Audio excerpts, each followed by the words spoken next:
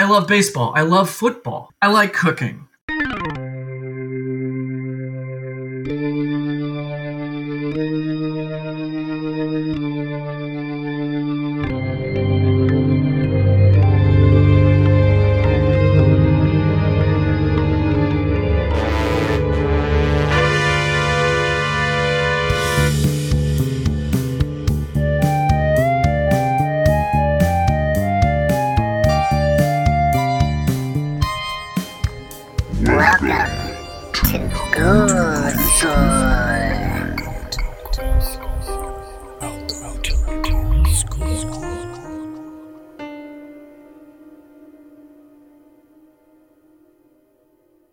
Good morning, class. If I were to write that out for you to read, the inclusion of the letter U in the word morning would let you know that I was making a pun as a goof, like the fun in funeral, you know? Anyway, I'm Andy Sell, host and producer of this very podcast. If you like the show, and I hope you do, please rate and review us. I don't know how it helps, but I am assured that it does. For those keeping score, we are now officially at just as many extra dreaded episodes as we have actual, Ghoul School type schooly Ghoul School episodes, which may have you wondering, is he ever going to finish season 1 and get back on the history part of this horror history podcast? Short answer, yes. Long answer, absolutely yes. But today we have another extra dreaded. You know the drill. Guest picks a movie, I pick a movie they have not seen to go with it for a double feature we each watch and discuss. But this is not just any extra dreaded. It's a special one in which we welcome back our first returning guest. It's also the first one released where the guest and I did not watch the movies together and did not record together in person, but via remote recording. It's not the first one where I did this period, but thanks to audio issues on the previous, it's the first to actually make it to your ears. RIP episodes with the Composers Podcast and George Chen. We'll schedule another one with each of you soon. Today's guest is Dan Ast, who you may remember from the Christine and Fear No Evil fiasco. Dan's awesome. I was so happy I got to have him back and actually program a double feature for him that I am proud of and that he seems to have enjoyed. I've said it before, I'll say it again. Dan is not only a friend of mine, he is a dear friend of this podcast. He is the reason I am able to keep recording it, to be more precise. In addition, Dan is a multiple award-winning screenwriter. He spent the last year gathering honors and awards from various festivals and screenwriting competitions for his work, which I am a fan of, by the way, including the Nightmares Film Fest, Screamfest, Screencraft, the Nichols Academy Fellowship, and Scriptapalooza. Currently, I urge you to check out his series, L.A. Macabre, on Amazon Prime. It's especially pertinent to this season that we are in of this podcast because the first season of L.A. Macabre is found footage. It's entirely found footage. The premise being that it is a web series, and it was released as it was filming in late 2014 and early 2015. 2015, he wrote and fundraised for season 2, deciding while writing that the scope had become too big and he would have to abandon the solely found footage format. But don't worry, there are still found footage components and elements here and there that are, a lot of them are really cool. It was shot in 2016 and 2017 and not released until 2020, and I recommend you watch the whole thing. It's so good. If you're into cults and true crime and Los Angeles history, L.A. Macabre is for you. And just like with podcasting, rating and reviewing shows on Amazon help those shows find a bigger audience. Or so I'm told. So if when you watch L.A. Macabre and you enjoy it, you should review it to help Dan out a little bit. Anyway, this episode's assignment ended up being 2 from Richard Matheson. Dan chose one of his favorites, the 1971 originally made for TV but then expanded for a theatrical release, Steven Spielberg's first but not actually his debut, adapted by Matheson from his own short story, Duel. To go along with it, I assigned Dan the Jack Arnold directed, adapted also by Matheson, this time from his own novel, science fiction classic from 1956, The Incredible Shrinking Man.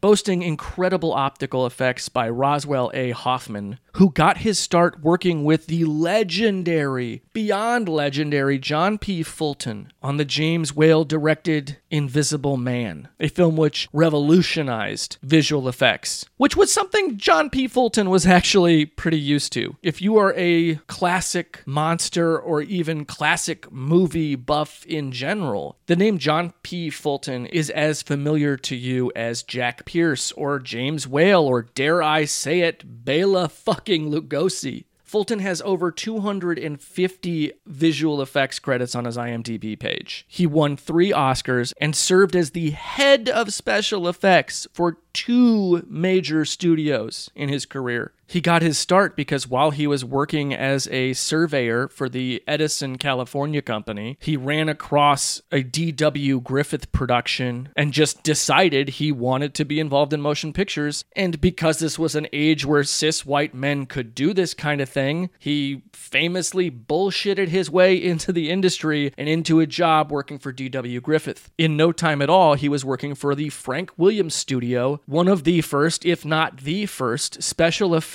houses in Hollywood. Williams himself was the man who invented the double matting technique, and whose work is immortalized forever in F.W. Murnau's Sunrise. So this is what we're talking about when we talk about Roswell A. Hoffman and where he comes from and what he brings to The Incredible Shrinking Man. Now, the director, Jack Arnold, also not a slouch in the genre. Of the, roughly 15 or so most talked about science fiction and horror milestones of the 1950s, Arnold had a hand in more than one, including probably his most celebrated film, The Creature from the Black Lagoon. Ever heard of it? He was such a dependable filmmaker, he was even brought in to do reshoots on This Island Earth, which Roswell Hoffman also worked on.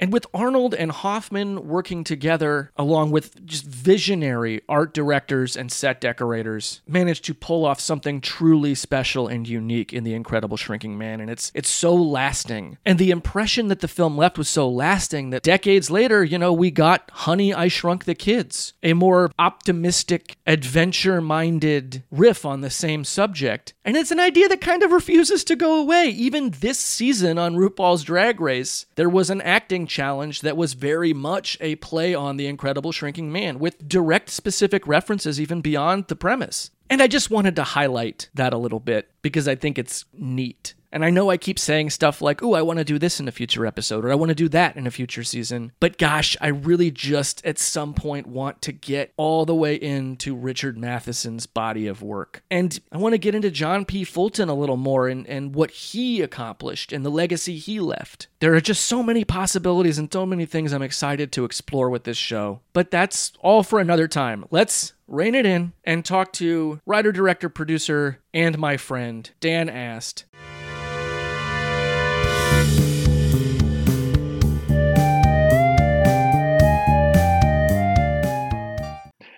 But I think that's kind of like our generation, especially. We didn't have to grow up super quick. Yeah. Cis men too. Like we didn't have to become men, the way our father's generation and their father's generation did. Right. Which is good. It's one of those things, right, where I constantly am feeling like, I don't know how to build a desk. I don't know how to fix a car. This is very much kind of, I think, what, to the extent that Duel wants to have a conversation about anything, it's kind of about like that sort of manhood. I think Incredible Shrinking Man is similar. Yeah. In that they're both about, masculinity. But it's interesting to see both of these films from a previous age where our ideas of that generation's men was very much like, they never questioned their masculinity. They were never insecure about it or whatever, or if they were insecure, it was like they overcompensated for it, right? Right. But no, these are both works that explore that idea, one from our father's generation and then one from their father's generation almost.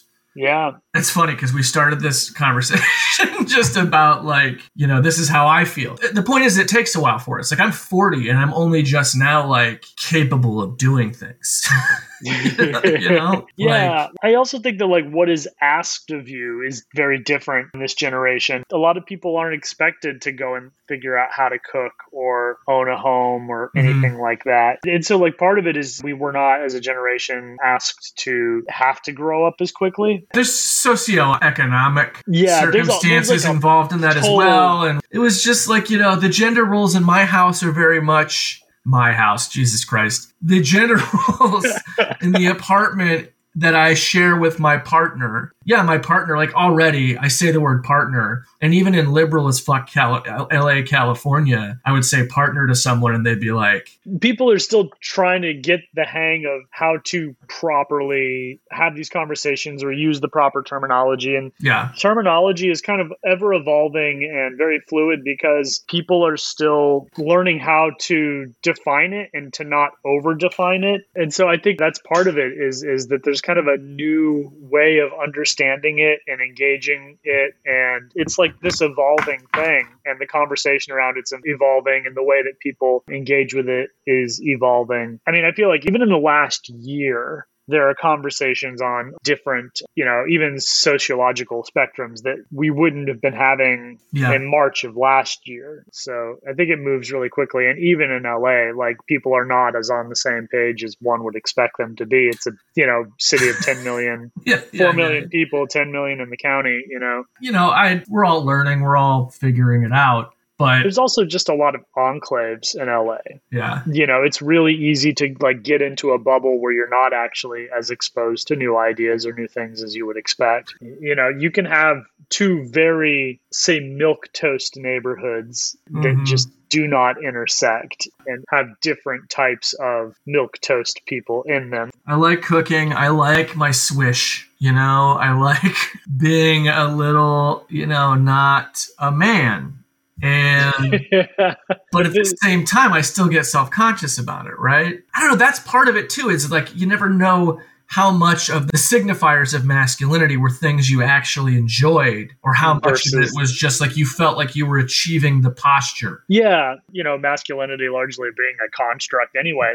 And I think there's a lot of that in both of these films, especially Duel. Yeah. Like that scene where towards the beginning when David goes to call his wife. And he's putting his boots up, he's putting his shoes up on the table, like to try and he can't quite get it right. It's fascinating because I watched the television cut recently, I was telling you, which I had never seen before.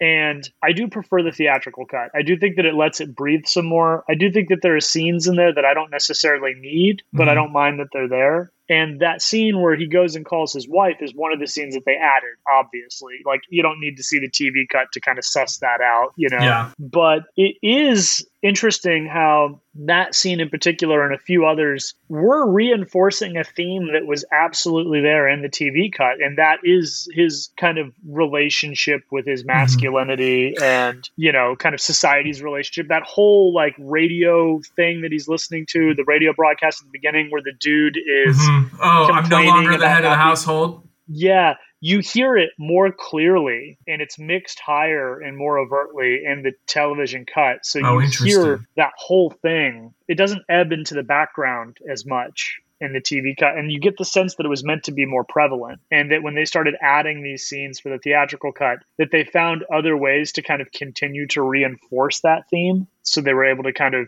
gonna go ahead and use an automotive pun here. They were able to let off the gas on it a little bit. But yeah, I thought that was pretty interesting. Also, that you would like that they would take that scene where he calls his wife and they have this conversation about his masculinity, and then he's not quite able to get his foot up. Just how aware that they were of trying to continue that theme in their reshoots. I was wondering too then, okay, so is the stuff in the bar? No, that was the television cut as well. That's one of those only scenes that I just don't need in either movie. Like, it's a good scene. It's very Hitchcock and I like it, but it's one of we're out of the car and I don't really want to be out of the car and I don't really want to watch him engage with other people. Yeah, getting out of the car is one thing where it's like, okay, so we're going to put a pin in this. So I was going to say, we should start from the beginning. Let's start from the beginning here. The film that you chose is Duel. 1971, Steven Spielberg's Duel. Steven Spielberg and Richard Matheson, which we'll get to that, originally made for ABC movie of the week. It premiered on November 13th, 1971, based on the short story by Richard Matheson that ran in Playboy in April of 1971. It's a 20-page short story. Yeah, I've never read it. It's good. And it's actually not drastically different than the movie, especially from the TV cut of the movie. It's based on an experience, and I think this is interesting because a lot of Duel was filmed up in Santa Clarita, Canyon Country, Agua Dulce, Acton, kind of in and around the 14 on its way out to like Palmdale. There's this kind of rural and suburban area north of the valley in Los Angeles. It was filmed around there. If you go a little further north than that, you have the 126, which is another, I guess, I don't know if it's quite a freeway. It's like a route. Sometimes a freeway, sometimes it's not. I mean, it's just north of Magic Mountain. In 1963, Richard Matheson and a friend were, I think, coming back from a game of golf, and they got run off the road by a semi that was tailgating them and harassing them. Which is not uncommon in California. It obviously, inspired the story for Duel. And the thing that always stuck out to me about it, the two things that stuck out to me about it was, one, that it happened on November 22nd, 1963. Yeah. So it happened the day that Kennedy was assassinated, which is really strange. And that the 126, where this thing happened to him and inspired this story, 8 years later, they're filming the movie in and around the 14, like 5 miles away. Most of the movie was filmed so close to where the real incident happened. It was kind of interesting to me. Yeah. Well, because didn't he also, he drove it to make sure and, dictated or something into I read something about how he did something to make sure that he had every detail in the drive. Like he drove back out to where it happened or something and recorded it, or he went home immediately and just started tape recording what had just happened. Oh, I didn't know that. That's interesting. And I haven't read the short story. Do they get out of the car in the story? I honestly don't remember that. Okay. It's, it's a dense 20 pages because there's not a lot of dialogue, but it was good. I remember feeling it wasn't too different. That's one of those books that it's a collection of Matheson stories. Mm-hmm. I love Matheson, but I lent it to somebody 10 years ago and I haven't seen it since. Oh, so no. I haven't read it in a long time. I ordered a new copy before this podcast just because it inspired me to want to own the copy of this story again, but I haven't received it yet. Yeah. That was your choice. And for people who've listened to your previous episode with us, there's a theme between the two movies you've chosen. Of course, the first one being 1983. Yes. Christine, John Carpenter, and this 1971 Duel. Both movies about killer cars, if you want to simplify it. Right.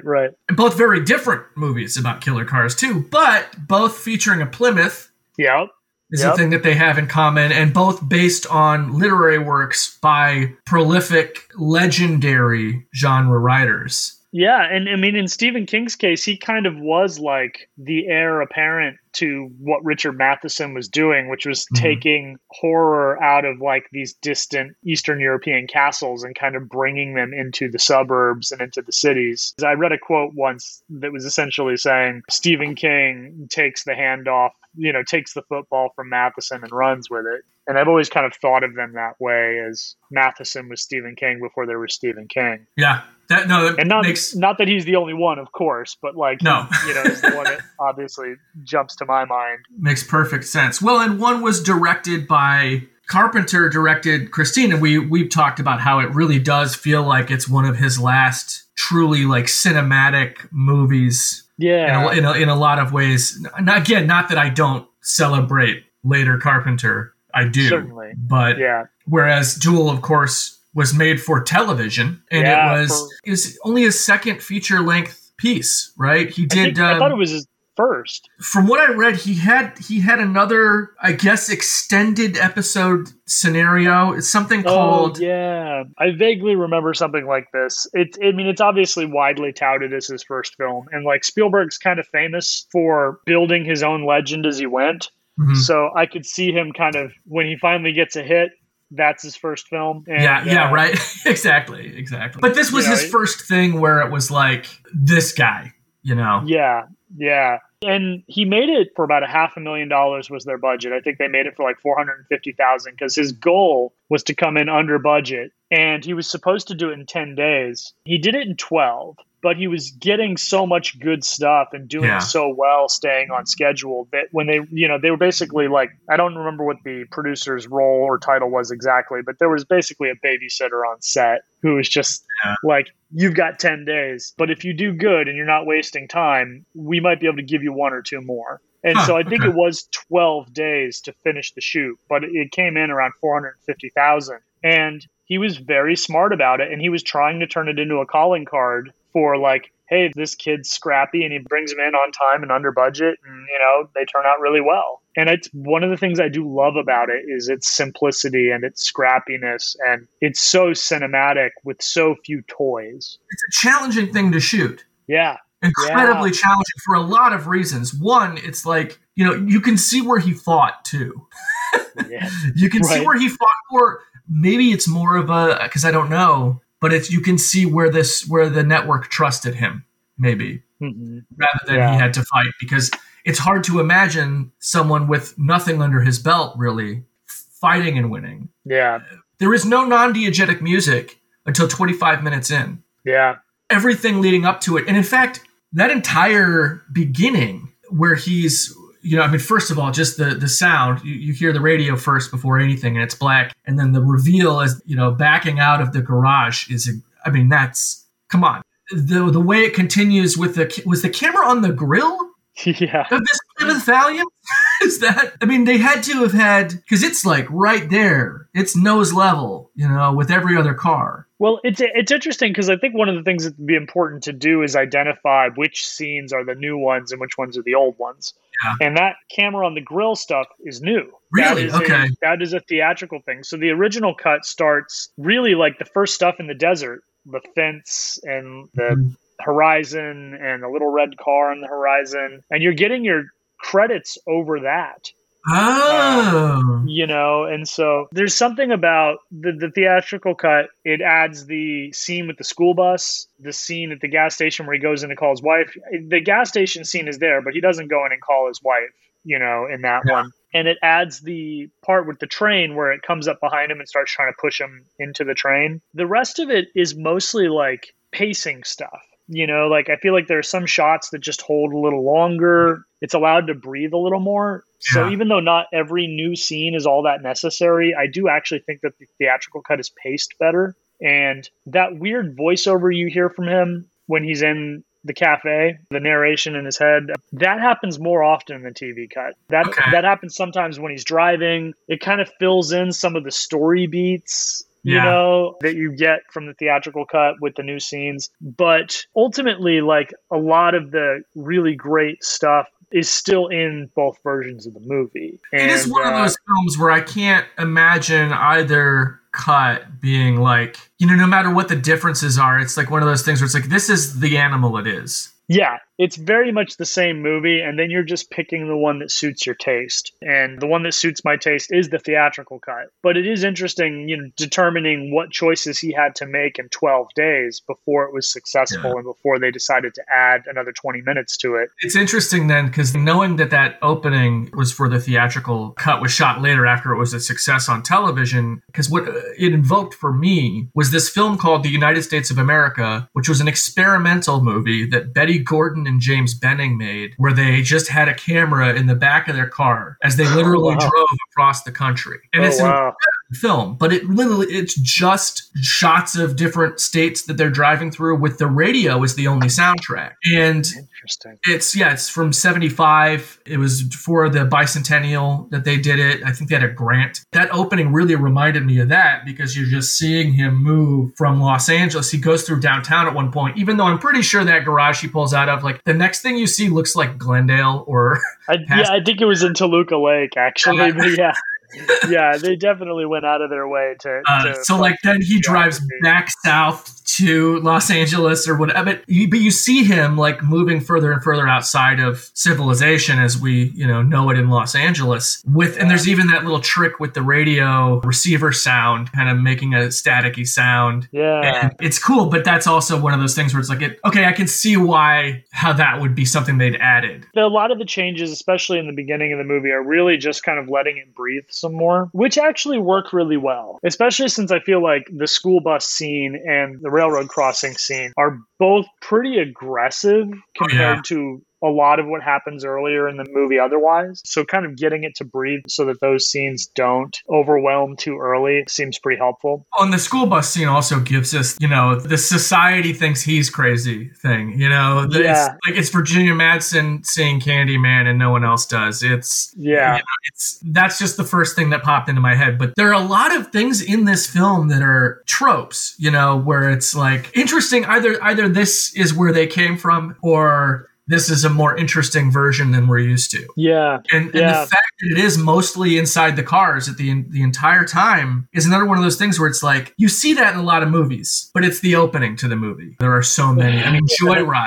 Joyride, basically, you know, a very broad remake of Duel. Yeah. And it's interesting because I do think that a lot of tropes did come from this movie. I think it was more felt than people want to acknowledge. The way I describe it to people is people know these tropes already. So I say, you know, it's the original little car getting chased by a semi through the desert movie. And like everybody's like, oh, yeah, like they know that they've seen this trope. They've seen this story before. And I don't know if there's another one prior to this that I'm aware of, but it definitely seems like the most prevalent and the best version of it. I've never seen a movie do this better than Duel. And so every once in a while, I feel like I read some threats about a remake and it's like, no, you don't need to. Like, you know, like Joyride is as close as we need. Joyride's fine too. You know, watch Joyride. There it is. And it's good. Yep. It doesn't need to be updated beyond that, you know? And I mean, like, because, you know, if somebody was going to remake Duel, the first thing I would want them to do is set it in 1971. Like, so there's just no reason to remake it. Exactly. The other thing, too, is it's both of these films, I want to say, I have seen before, but I haven't seen either of them in a very long time. And this one, I always kind of wonder, because you talk about it a lot. We know each other well. We talk a lot, you know, and when I lived there, we saw each other a lot. I know Duel is one of your favorite things. Yeah. You know? Just aesthetically, like I mean, just kind of across the board, it's a favorite movie of mine, and I'm very protective of it because I feel like it's underappreciated, and I don't usually run into anybody that, even if they love it, they don't seem to love it as much as I do. Yeah. And well, definitely Christine's the same way there. Yeah, it permeates a lot of my work, I feel like. There's a lot of that aesthetic, that kind of like out alone in the desert thing that I just really respond to. And I really think that Duel might be the most core organic place that it comes from for me. Because when I start thinking about or exploring that dynamic, when I'm thinking about writing or filmmaking, that's the movie that comes closest to the things that I like to celebrate in that setting. Yeah, it's the distilled. This is the skeleton of so much of what we see in, you know, modern genre film. Yeah. In a lot of ways. And it's so simple and it's so raw. And I think that's part of its power, but that's also why I probably haven't rewatched it in such a long time, is that this is never a thing that I have like cognitively acknowledged. This is never a thing that's like been in the front of my brain that I've said, oh, this is why I haven't watched Duel in a while. That movie is fucking triggering. Like, if you have any kind of like fear on the road or like traumatic experience driving, this movie, it rattles you. The way that it's shot, the way that it's cut, even now, 50 years later. Yeah. It feels very plausible. Like, you can tell that it came from a real place, that it came from a real experience that Matheson had, because everything about it is so plausible. And even today, even if you had cell phones, it doesn't mean you're going to get reception. It doesn't mean you're going to know how to give directions to where you are. You know, if you're getting tailgated by a giant semi on like the Sierra Highway or Soledad Canyon Road and you're back, I've driven long stretches of Soledad Canyon Road, and there's a good 15-minute stretch where I never had cell reception. And I would tell friends like, okay, I'm going down this road now. I'll text you when I'm out the other side. But there are still ways that this can happen to you. Yeah. And it's never stopped being creepy. Even just the implications of it, you know, it's one of those movies that if it sticks in your head at any point. I just drove across the country, not just, obviously, it's been like 8 months now, but I was white knuckling most of that drive because a lot of it was on these empty roads with trucks passing me at ridiculous speeds, sometimes at night, sometimes in the mountains. in some places. Like, I white knuckled a lot of that. I was like anxious. I was a mess of nerves doing that drive. And then I watched this and I'm like, oh fuck, this is why I haven't watched this movie in like almost 20 years, if not more, because it's visceral. It's a visceral film. And to think of it as like, this is the theatrical version of a made-for-TV movie that was adapted from a short story that was based on this experience this guy had. And through all of those filtrations of generation, all those removals from the initial source, it still feels raw. It still frays you.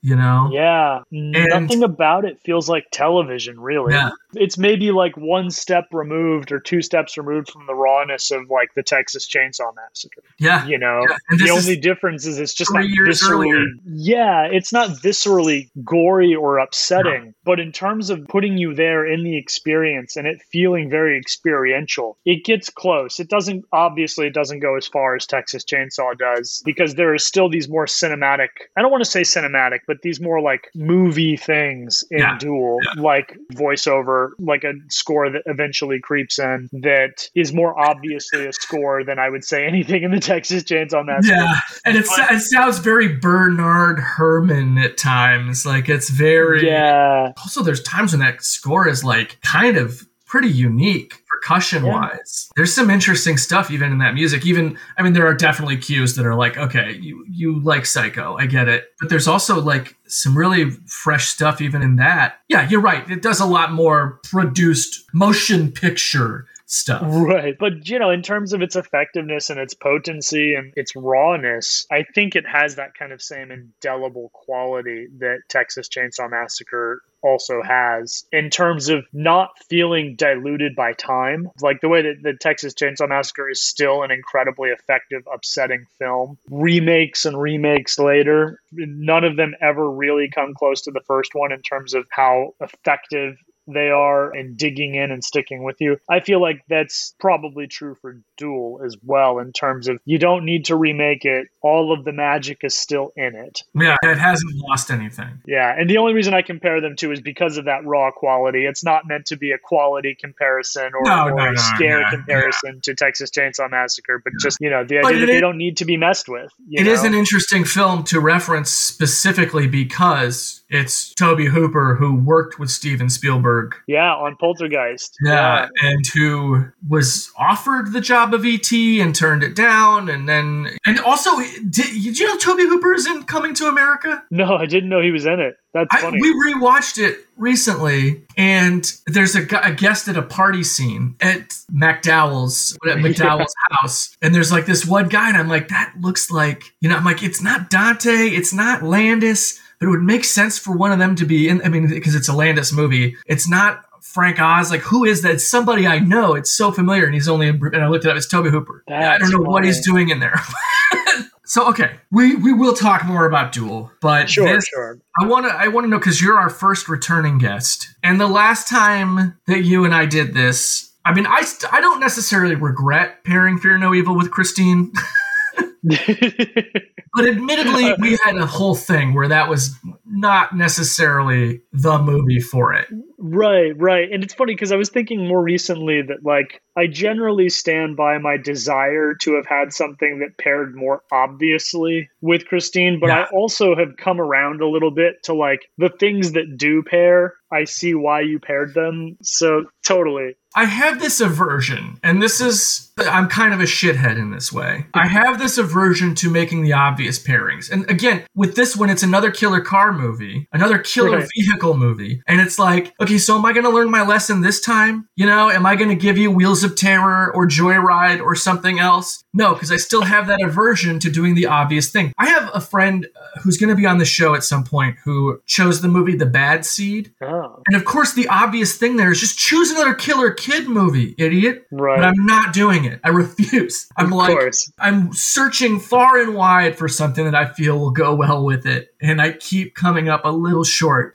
But I don't want to do like The Good Son or Orphan or something like that. I want to do something that pairs with it on something on a level a little more esoteric or a little more like something where there's space for conversation instead of just, yeah, these both these movies. Yeah, exactly. Like, and I feel like this is a better pairing than Fear No Evil, right? With Christine. Yeah, even if only on the most basic level that they're both Matheson films. Yeah. But yes, I also agree that like thematically they're discussing a lot of things that are really interesting. And I don't know if that's just because Matheson had a thing for discussing masculinity in American culture, because I mean, like, you know, in Duel, it's obviously through car culture, the very American West with the very American car being chased by the very American semi, and it just felt very much a conversation about that. And then with your film, it's obviously a discussion about masculinity, but like more in the home dynamic,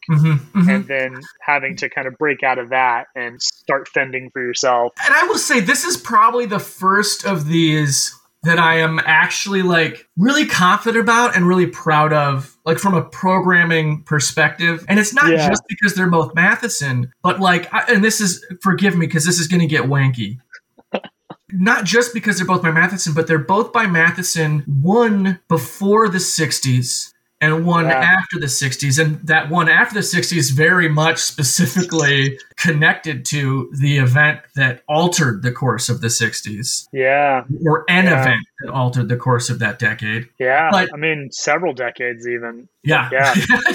Right? Oh, thanks a lot. We're still there. Do you think in the universe where Kennedy wasn't assassinated, they had speculative dystopian science fiction about what if Kennedy had been assassinated? Do you think they even close to get it right? Right. No, I bet you they have like speculative fiction about like if Nixon hadn't been assassinated, like would the world be the utopia that it is now? You know? Yeah. Oh my God. Something strange like that. So there's that, but there's also that they both explore the concept of masculinity and manhood, and they both explore the concept of masculinity and manhood as it stacks against signifiers of society or some hidden social order. Again, I said this was going to get wanky. I mean, it might as well, you know, that's part of the fun. You know, and like I said, I haven't seen either of these films in a very long time. So I even noticed a couple happy accidents when I rewatched both of them. And I'm going to say, so when I watched them, I did it in the order of chronology. I did Incredible Shrinking Man for my peak at late 50s era Matheson diminishing manhood. And then I did Duel for the post-60s diminishing manhood Matheson piece. And is that how you watched them as well? Yeah, I had not yet seen The Incredible Shrinking Man. So, and I rewatch Duel maybe once a year, once every 6 months or something like that. But when I watched them for this podcast, I watched Incredible Shrinking Man first, and then I watched Duel. Happened to find the TV cut, which that's how I watched that for the first time. Wow. So that was kind of fun. But yeah, so that same order. And do you think that played well? Yeah, absolutely. I feel like watching it in that order actually made it easier to kind of highlight the similarities because you see it more as a progression. So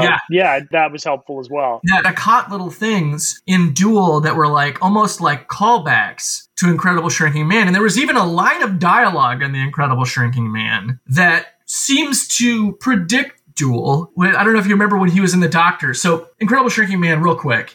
If you haven't seen it, Robert Scott Carey, another great name, you know, David A. Mann and Robert Scott Carey is on vacation on a boat with his wife, and a cloud out of nowhere comes and gets glitter on him, and it's a radioactive cloud, we find out later. And he starts getting smaller, and it's based on the novel just called The Shrinking Man by Matheson in 1956. And that combines with some insecticide that happens at some point, and then he starts getting really, really small, and they think they fix it. Science thinks they fix it. Wrong, they don't. And I don't want to spoil anything, because the other thing is, Duel's one of those movies that if you haven't seen it, when you watch it, it is deceptively simple. It's simple on a level that you weren't expecting from the movie, if it's a movie you've heard about a bunch. Incredible Shrinking Man's the opposite. Like, it's a movie that is like way more complex than you think it's going to be. And the ending is just like, Jesus, like, wow.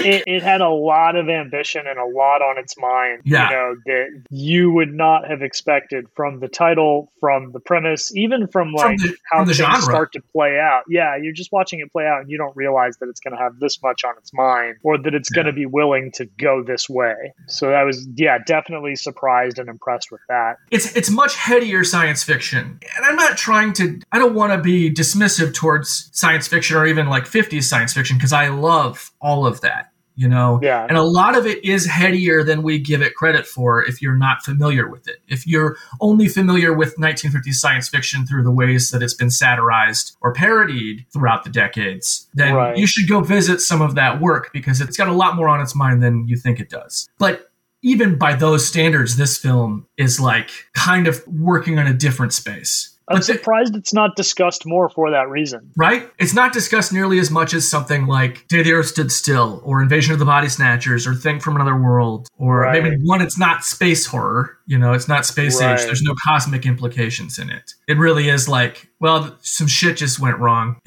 in our post-industrial, chemical-obsessed age. I wonder if it's because maybe the ones that you kind of listed are a little more obviously political parallels. And Incredible Shrinking Man being more of a social parable or discussion. It's a much different kind of allegory, and it's a harder allegory. And I wonder if that's why it's not as... Well, it's also such a, not to dismiss the premise, but it's such a silly premise in service of such an interesting, dark idea that... It's one of those blink and you miss it movies. If you're not there to do the work and you're not there to really think about it and dissect it, then you are just watching a movie about a guy getting smaller and occasionally finding that funny and occasionally finding that terrifying and just kind of like letting it be that. And then getting to the end and being like, oh damn, Yeah.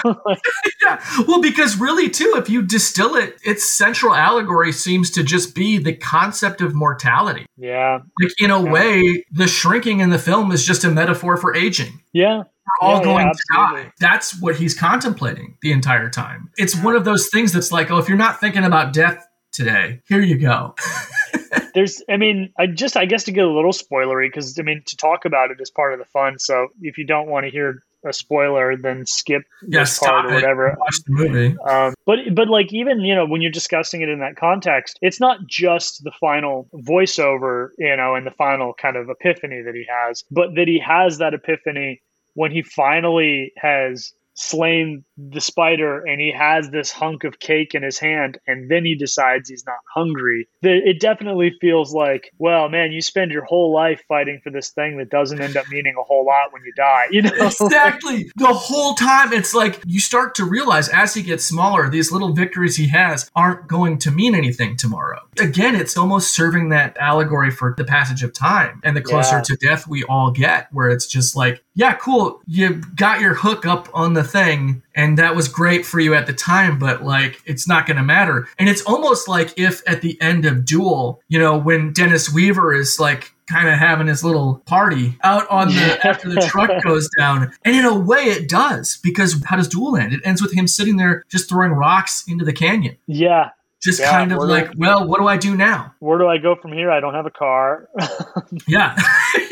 But like this thing that gave my life meaning for the last day is now gone. Yeah. It's definitely one of those experiences just specific to Duel where like when you're in it, it's life altering. Yeah. But like tomorrow, this guy is going to wake up next to his wife and like make breakfast again and then like talk to an insurance agency and go buy a new car. And this is going to be some crazy thing that happened to him once. It probably won't even be a thing that changed his life or his relationships or, that's always interesting to me to think like in our own lives, there are these huge events that can happen for like an hour one day that we don't remember as huge events later. They just felt huge at the time. An accident you saw, an interaction you had, someone you helped. But oh my God, a relationship you were in, a friendship you had. Like, yeah, and the next day or whatever, it's kind of like this guy's life has not been fundamentally changed, I don't think, just because of this victory, and that he just needs to go get a new car the next day and file some police reports, and he'll always remember it. But I don't think he goes out and starts a new hobby or finds a new lease on life, or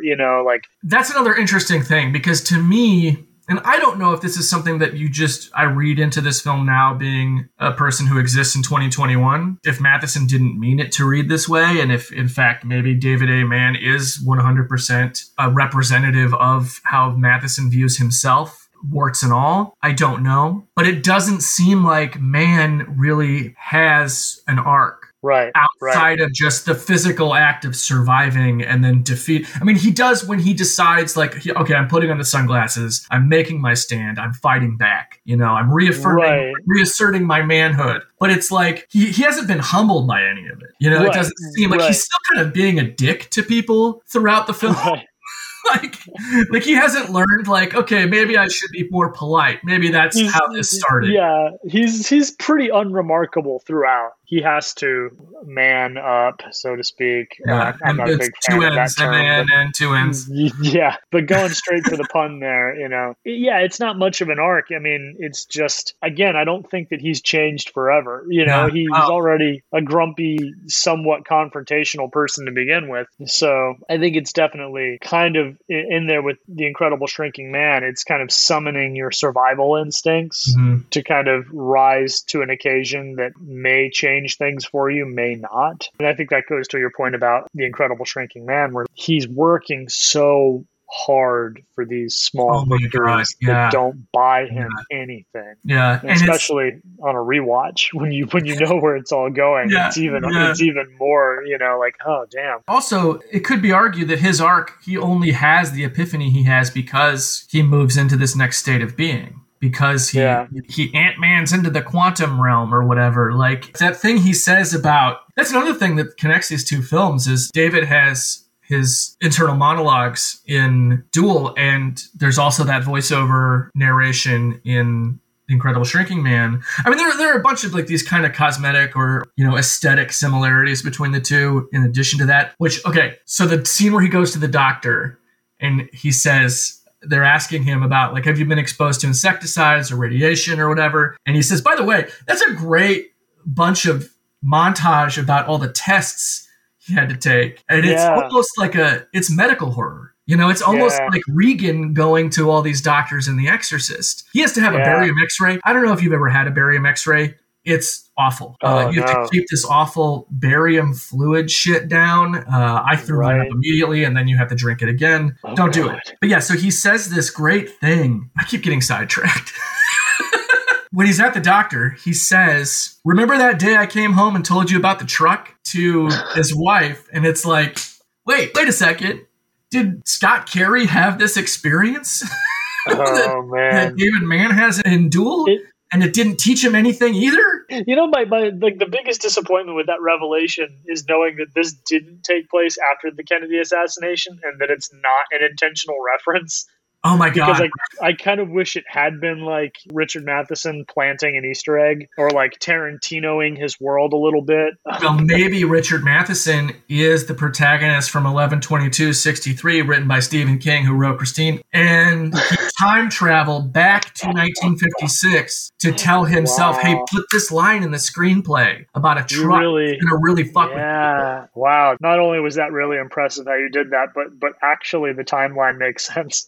Right? Because he does go back 5 years in the past, and maybe he met himself at that Golf King. Maybe he was the truck driver that ran himself off the road. Maybe he had to be in order to make sure that history went the way it was supposed to. He had to run himself off the road. Like, these are the questions other podcasts are afraid to ask. Damn. But anyway, so at the end of Incredible Shrinking Man, he even has that epiphany about the connection between the infinitesimal and the infinite. Maybe this is the future of man, that I'm the man of the future. And he says that thing about unbelievably small and the unbelievably vast eventually meet. Yeah.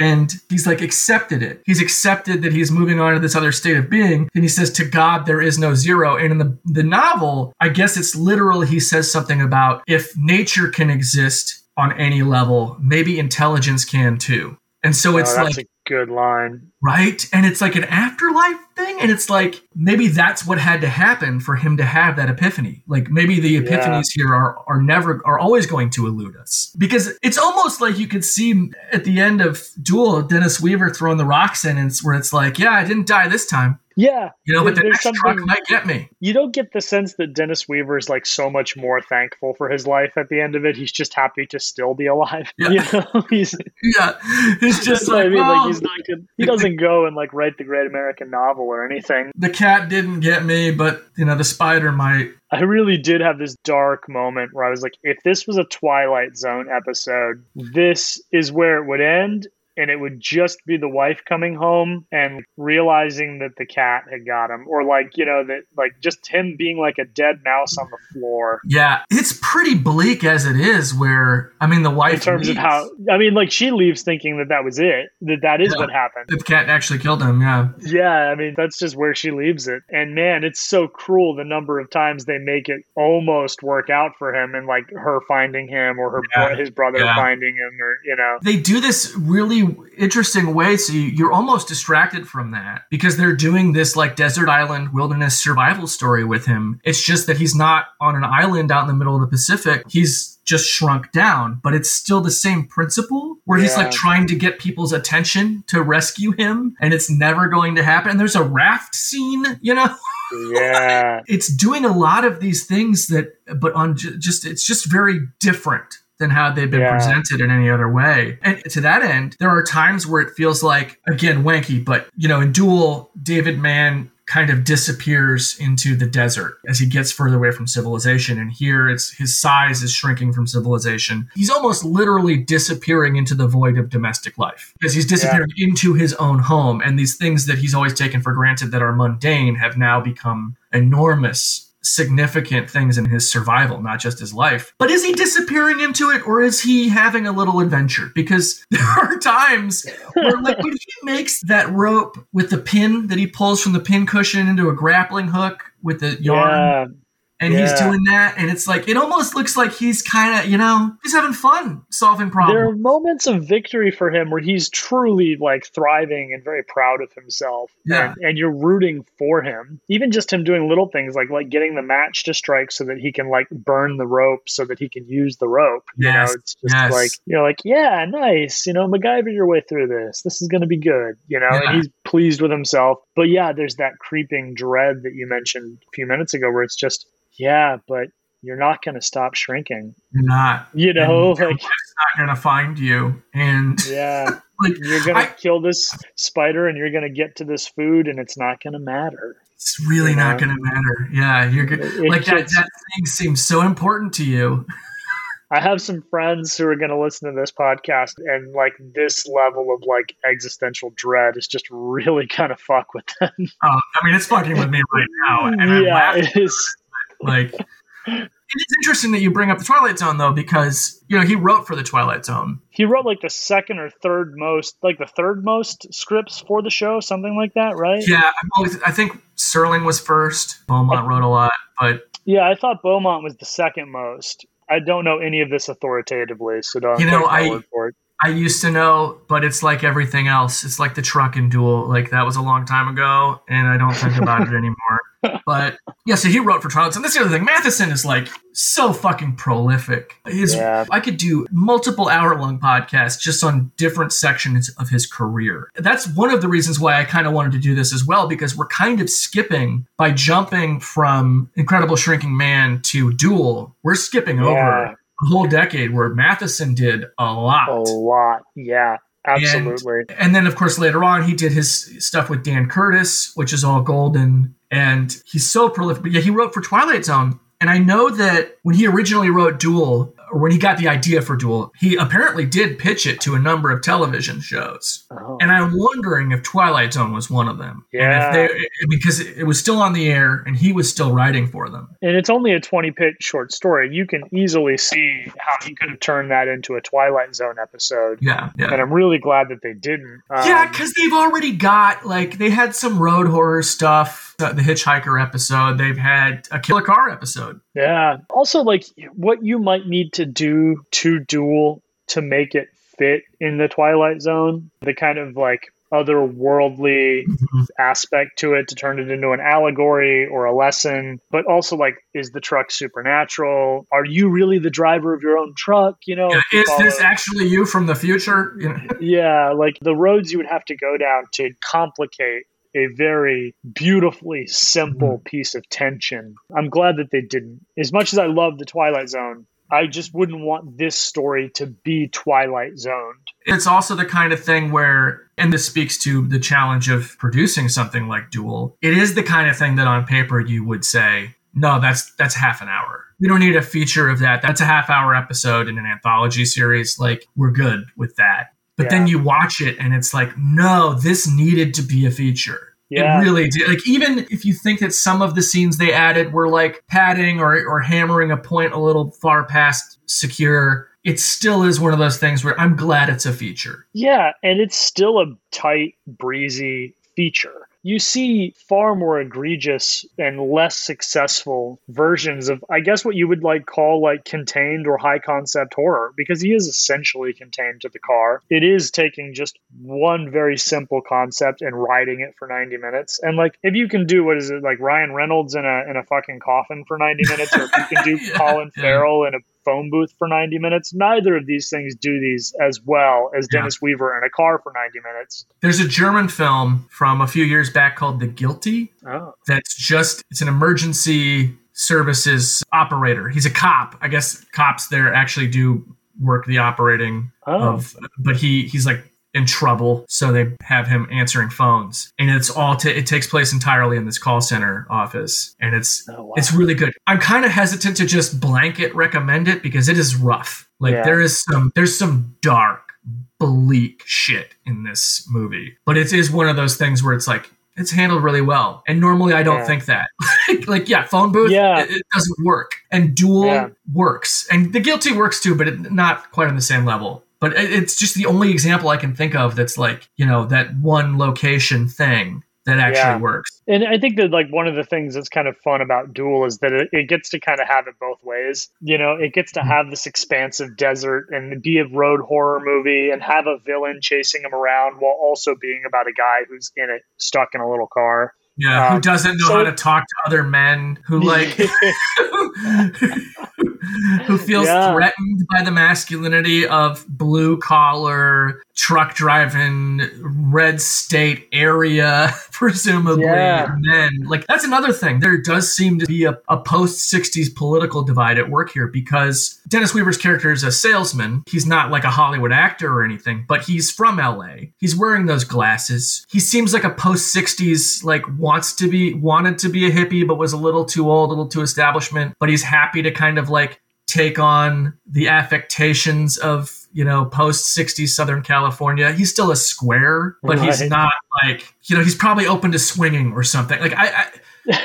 There's something very Southern California liberal of the late 60s, early 70s to this character. Yeah, if nothing else, he's definitely just a dweeb. He's got his button-up and his glasses and his briefcase, and the movie is aware of this. The story in the movie and the themes of it are all very much about his masculinity, and it's reinforced all over the place, whether it's in the original cut or in the theatrical cut, where, he gets on the phone with his wife and she's saying, well, why couldn't you stand up to that guy? Oh my God, calling on me. It doesn't get more overt than that, but, him feeling like you just want me to go pick a fight with so-and-so, and it's I do. You've got that. I also kind of love that, and he's got his little car that kind of matches exactly what he's supposed to be. I do kind of love little details that, you can decide whether we're reading into things or not, but that he uses his briefcase to wedge the accelerator down at the ends, just the tools of his existence to kind of find his masculinity. He's reaching to find his masculine identity in his career, because it's the only thing he still has that hen-pecking nag wife hasn't taken away from him yet, or whatever. Because he finds himself agreeing with the radio. He parrots the radio. When he pulls up, the guy says to him, he says something like, are you the head of the household or something to him? And he says, not anymore. And it's he literally just heard that on the radio. He's just parroting the radio. He's absolutely the movie's very obviously got that on its mind. And it's interesting because it's not a complicated movie. It's certainly not a deep film with a lot of layers to it. It's not nearly as thoughtful or as intellectual or hard-hitting as The Incredible Shrinking Man. But it's not devoid of its discussion and its themes. And I feel like there's something elegant about that I've always found elegant about it. If it's very simple, but these implications are there. whether or not it wants to have a lengthy discussion about them. It's presenting these things. And, knowing Spielberg, it could even just be stuff that Spielberg wanted to hold intact in the adaptation entirely as like narrative propulsion, or character filling in. But even if that's all it was to him, you're still putting the implication in the film. I mean, it's the kind of thing where, to the point where he lets the truck pass him at one point, and he even says out loud, "I gave you the road, why don't you take it?" And the truck is bullying him. The truck's like, "Yeah, you gave me the road, you cuck." It's that kind of thing where I'm glad it doesn't get remade now, because a lot of these implication things that are definitely in that film, and it's definitely interesting to see a film from 50 years ago have some of these themes that are still relevant today. But if someone were to make it today, they would probably put that into it. There'd be a MAGA sticker on the back of the truck. It would be right. There'd be a deplorable sticker, or something. Yeah, and the guy would be wearing a hat. Like, that's how he would. It wouldn't be the boots he recognizes. It'd be like, I saw his red hat, and he'd probably shout "cuck" or something out the window at him. Like, it's like, you don't really need to do that. And that's kind of what keeps it evergreen anyway, is that you don't have to get that specific. I think even whereas Incredible Shrinking Man kind of does sort of get specific in a lot of ways, which is, I think, kind of natural, because that's also a film that it wasn't inspired by a thing that happened to Matheson. It was actually, he went and saw a movie. He saw the movie Let's Do It Again, starring Ray Milland and Aldo Ray and Jane Wyman. And there was a scene where Ray Milland puts on Aldo Ray's hat, thinking it's his own hat, and the joke is Aldo Ray has a bigger head, so the hat kind of like is big on him. And Matheson saw that, and of course his sci-fi writer brain is just like, what if that was really his hat, though? And then to work on this thing. And I haven't read the novel. I've read a decent amount of Matheson. I've read I Am Legend. I've read Hell House. I've read a lot of his original Twilight Zone stories. But I haven't read The Shrinking Man, and I kind of want to, because apparently there's a lot more spelled out in the novel than there is in the film. But even the film, it fleshes out a lot of stuff and gets very specific, but it still kind of feels timeless just because it's clearly thinking about this bigger thing. I'm curious to read it for that reason. Yeah, wow. Also, another thing, there's marriage strife in both films. There's internal monologues in both films. In both films, they're these kind of small guys that have to deal with bigger things. In one it's a truck, and another it's a cat. Yeah. Even in Hell House, there was this idea that the guy who's haunting the house, who was not the original owner of the house, was not actually as tall as he claimed to be. And so it just seems to be like a running, you weren't even 5 feet tall, or something. And I Am Legend, you could certainly take all sorts of ways. But just the last man on earth concept is very, So it seems like that was a running thing for him. Also, one of my favorite Matheson short stories, and I'm probably not as nearly as well read in them as you are, but there are so many that I feel like you can run across other people who read them and still haven't read the same ones. Oh, absolutely. He's like Brad Barron. Yeah, one of my favorites is called A Flourish of Strumpets. The payoff at the end is pretty great, and it's a really great look at like masculinity and family dynamics and moralizing. Not specifically morality, but like moralizing. You got this cranky head of the household guy character who goes to answer the door one night at dinner when his like wife and kids are at the table eating. And it's this beautiful woman who says like she was sent, I forget exactly what they say. Maybe it was from the company. And she's there to like sleep with the husband. And of course he's like, no, of course not. Get away. How dare you? And like close the door. The payoff's really great. It made me laugh. And it's definitely very tongue in cheek, It's a very funny short story, but I recommend it. It's got a good payoff. I'll have to read it because, and again, I might, maybe I'll pair that with the novel for this, because apparently a lot of that, like, him not being the head of the household anymore and him being afraid of shrinking, he's losing control over his wife and his household. And it's all way more spelled out, supposedly, in the novel, which would probably just make it seem more like satire or more of an absurdist allegory than the real world science fiction that we're supposed to take it as in the film. And Matheson, I'm not super familiar with his life story. No, me neither, actually. But this is one of those things where now I kind of want to be. I love the detail in Duel. This is not related. The detail in Duel of the license plates, the multiple license plates on the truck is so great. It's New Mexico, Arizona. I think Wyoming, Montana, and then there's another one, maybe California, I would imagine. But I just love that. I love that, like, it's almost like a comment on the idea, the devil comes in many, Right. he wears many forms kind of a thing.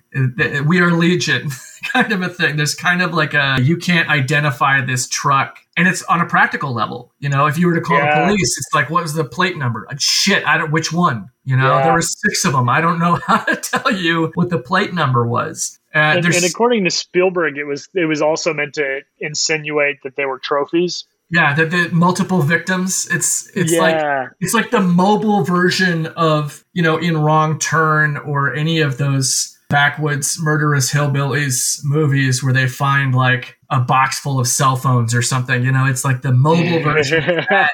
There's also a very age-old like occultist theme in that, of the idea of when you can name something, you have power over it. It's like the idea of if you know a demon's name, if you're summoning a demon and you know its name, you have power over it. And you can't know this truck's name. The idea that the ability to identify something makes it easier for you to deal with is part of that, I think, which is just something that's in Duel that's not in Shrinking Man that I really, really dug. Although in Incredible Shrinking Man, it's like radiation cloud comes from nowhere, and the insecticide that triggers it as a catalyst, you don't know anything about it. So, I mean, that's another thing too, right? Is that the introduction of the threats in both of these films is pretty mundane. Right. That's another thing I think that they have in common, is this idea that Matheson is taking like an everyday thing and exploding it. In Incredible Shrinking Man, it's that, I got dusted by insecticide somewhere out and about. And then when things really take a turn, his wife leaves the door open and the cat gets in. Right. And it's just like an everyday thing that, whoops, now there's life and death. And with the introduction of the truck, it's just passing it. Yeah, it's one of those things that I really enjoy, really, in any sort of like nice slow burn storytelling, is something innocuous finally kind of boiling over. Like, none of these are like The Bear at the Door, where like you start and the problem is already banging at the door, and it escalates. It's very much like this innocuous thing that we've all seen and done, and, like we've driven by, and it's never been a problem before, Yeah, exactly. But who knows now? Yeah. Obnoxious people drive by you. You kind of watch them for a while. If you get stuck driving alongside them for a bit, nothing ever comes of it other than you're annoyed. But like, you run into them at the gas station and you keep seeing them, and it goes on. And like, just the way that it escalates, I admire that like both of these things are like simple and then they boil over. Matheson had a gift for that kind of thing. It's sneaky. You almost don't realize how great it is. It's difficult for me to kind of like be like, all right, we're good with you, because we literally talk for hours sometimes. Right. But we are coming to the time we're going to wrap up. Is there anything else, any other observations you had about either film? Like, do you think this is a successful double feature? Would you recommend? Yeah, I would. Particularly with these themes and this progression in mind. I would recommend watching it in that order.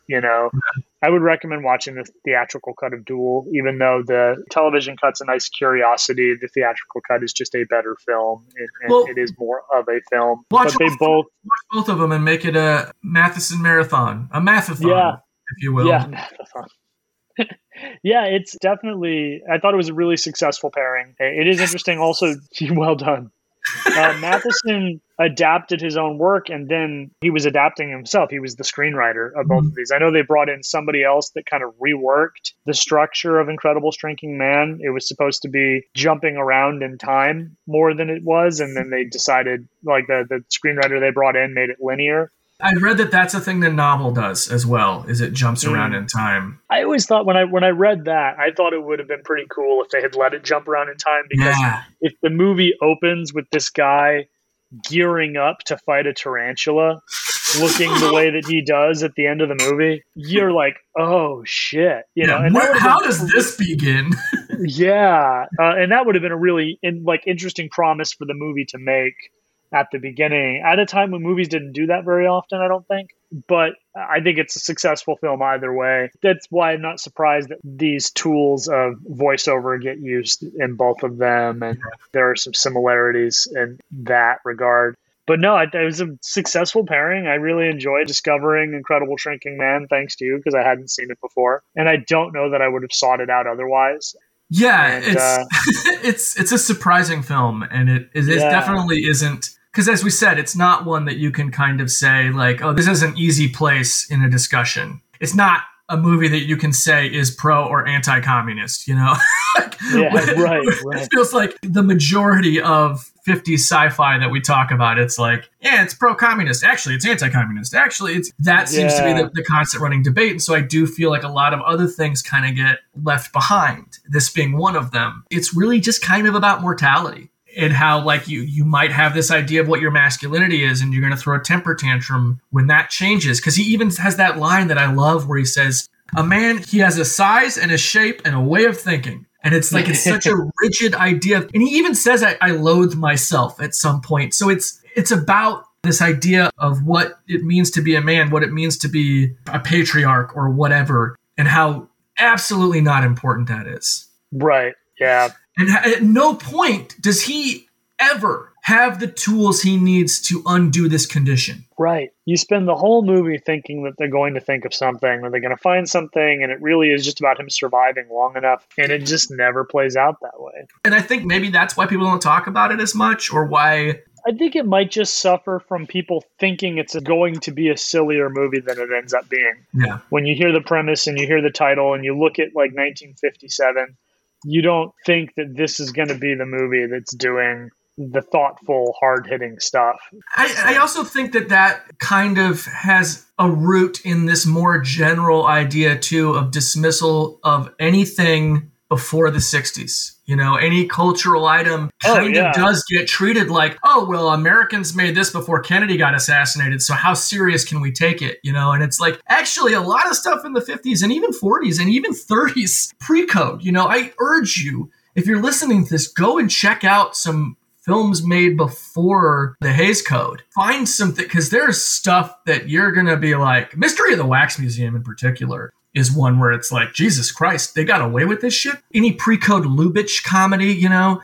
But even stuff in the 50s, right? Like, because the 50s led to the 60s, you know? Those ideas that were going on in the 60s didn't just magically appear when Kennedy was killed. Those are ideas that have roots in the 50s and the 40s before them. And I do think that we have this idea where we just kind of dismiss anything pre-60s, especially science fiction. That's my rant for the day. I apologize.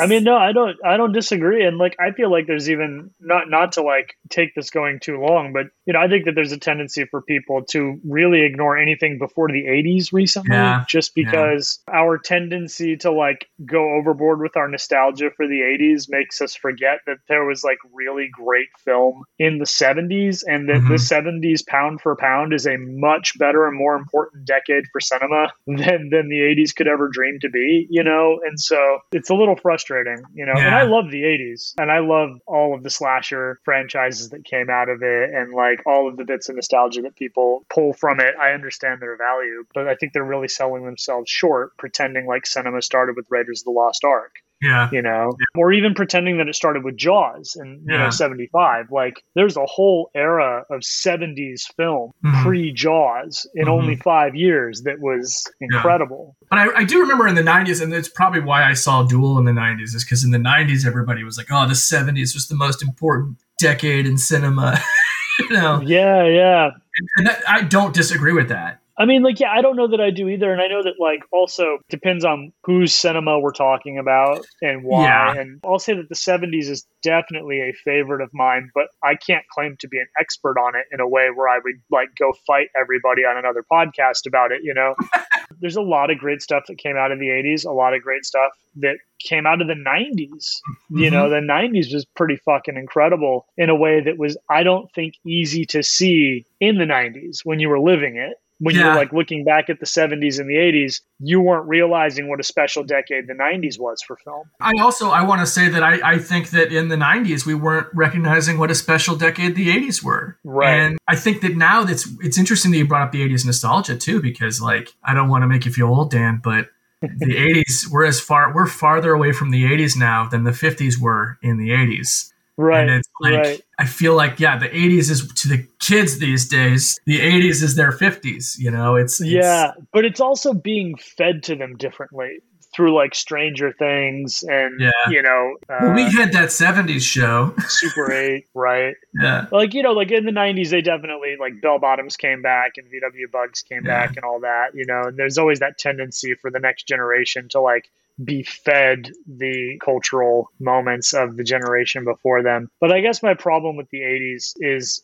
maybe it has to do with the amount of saturation we get anytime we celebrate something culturally now, because we have the internet and we have instant, constant bombardment of connectivity. So when we decide to share something culturally like the 80s, it gets a lot more in your face than it used to. And it gets commodified in a way that it didn't do as quickly or as efficiently as it does now.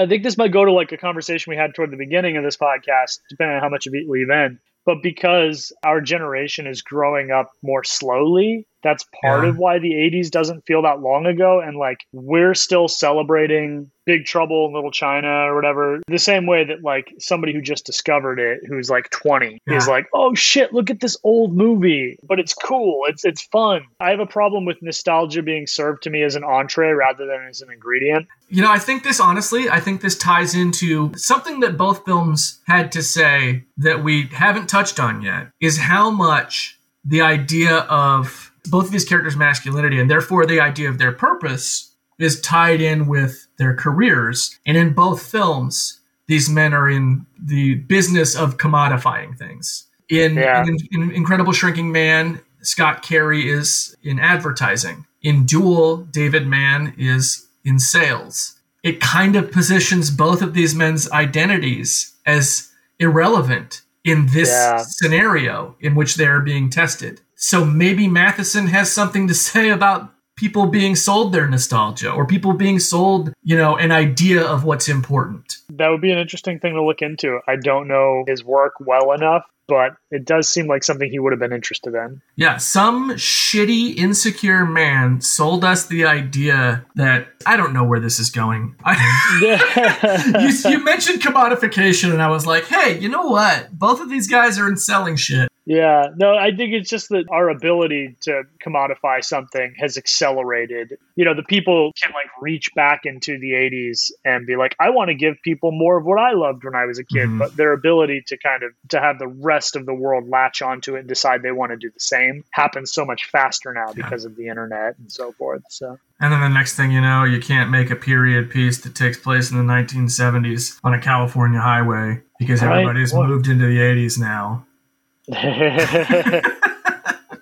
Is there anything? No personal frustrations with that. No, of course. I mean, I'm speaking purely hypothetically here. Speaking of, what you working on right now?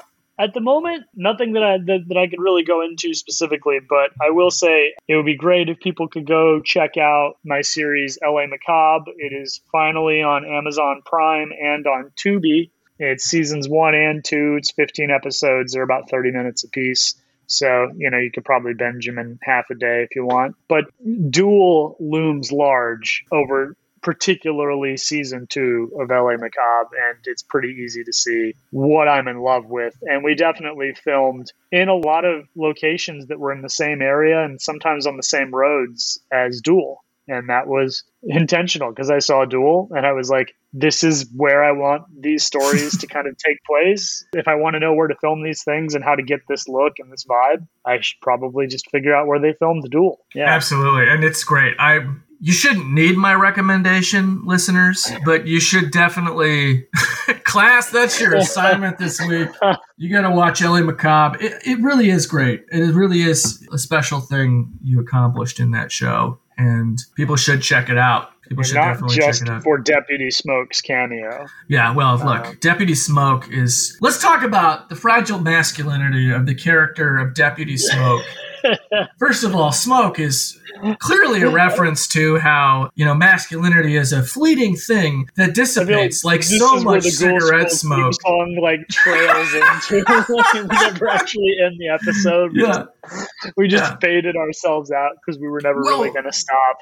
We found the place where the unbelievably vast meets the unbelievably small. I can't talk about L.A. Macabre enough, but I think I just want people to watch it. And we're going to have you on again at some point, I'm sure. This time it'll be Wheels of Terror. Yeah. I will recommend Maximum Overdrive or the car. Oh my God. Yeah, it'll be just all 3 joyrides. The car actually would have been the perfect pairing of Christine and Duel as like where they meet. If you wanted to see like what happens when bloodlines are diminished through inbreeding, you get the car. Yeah, well, yeah, exactly. Do you want to see this story without the involvement of John Carpenter, Stephen King, Richard Matheson, or Steven Spielberg? That's what the car is. It's this kind of story without those minds attached.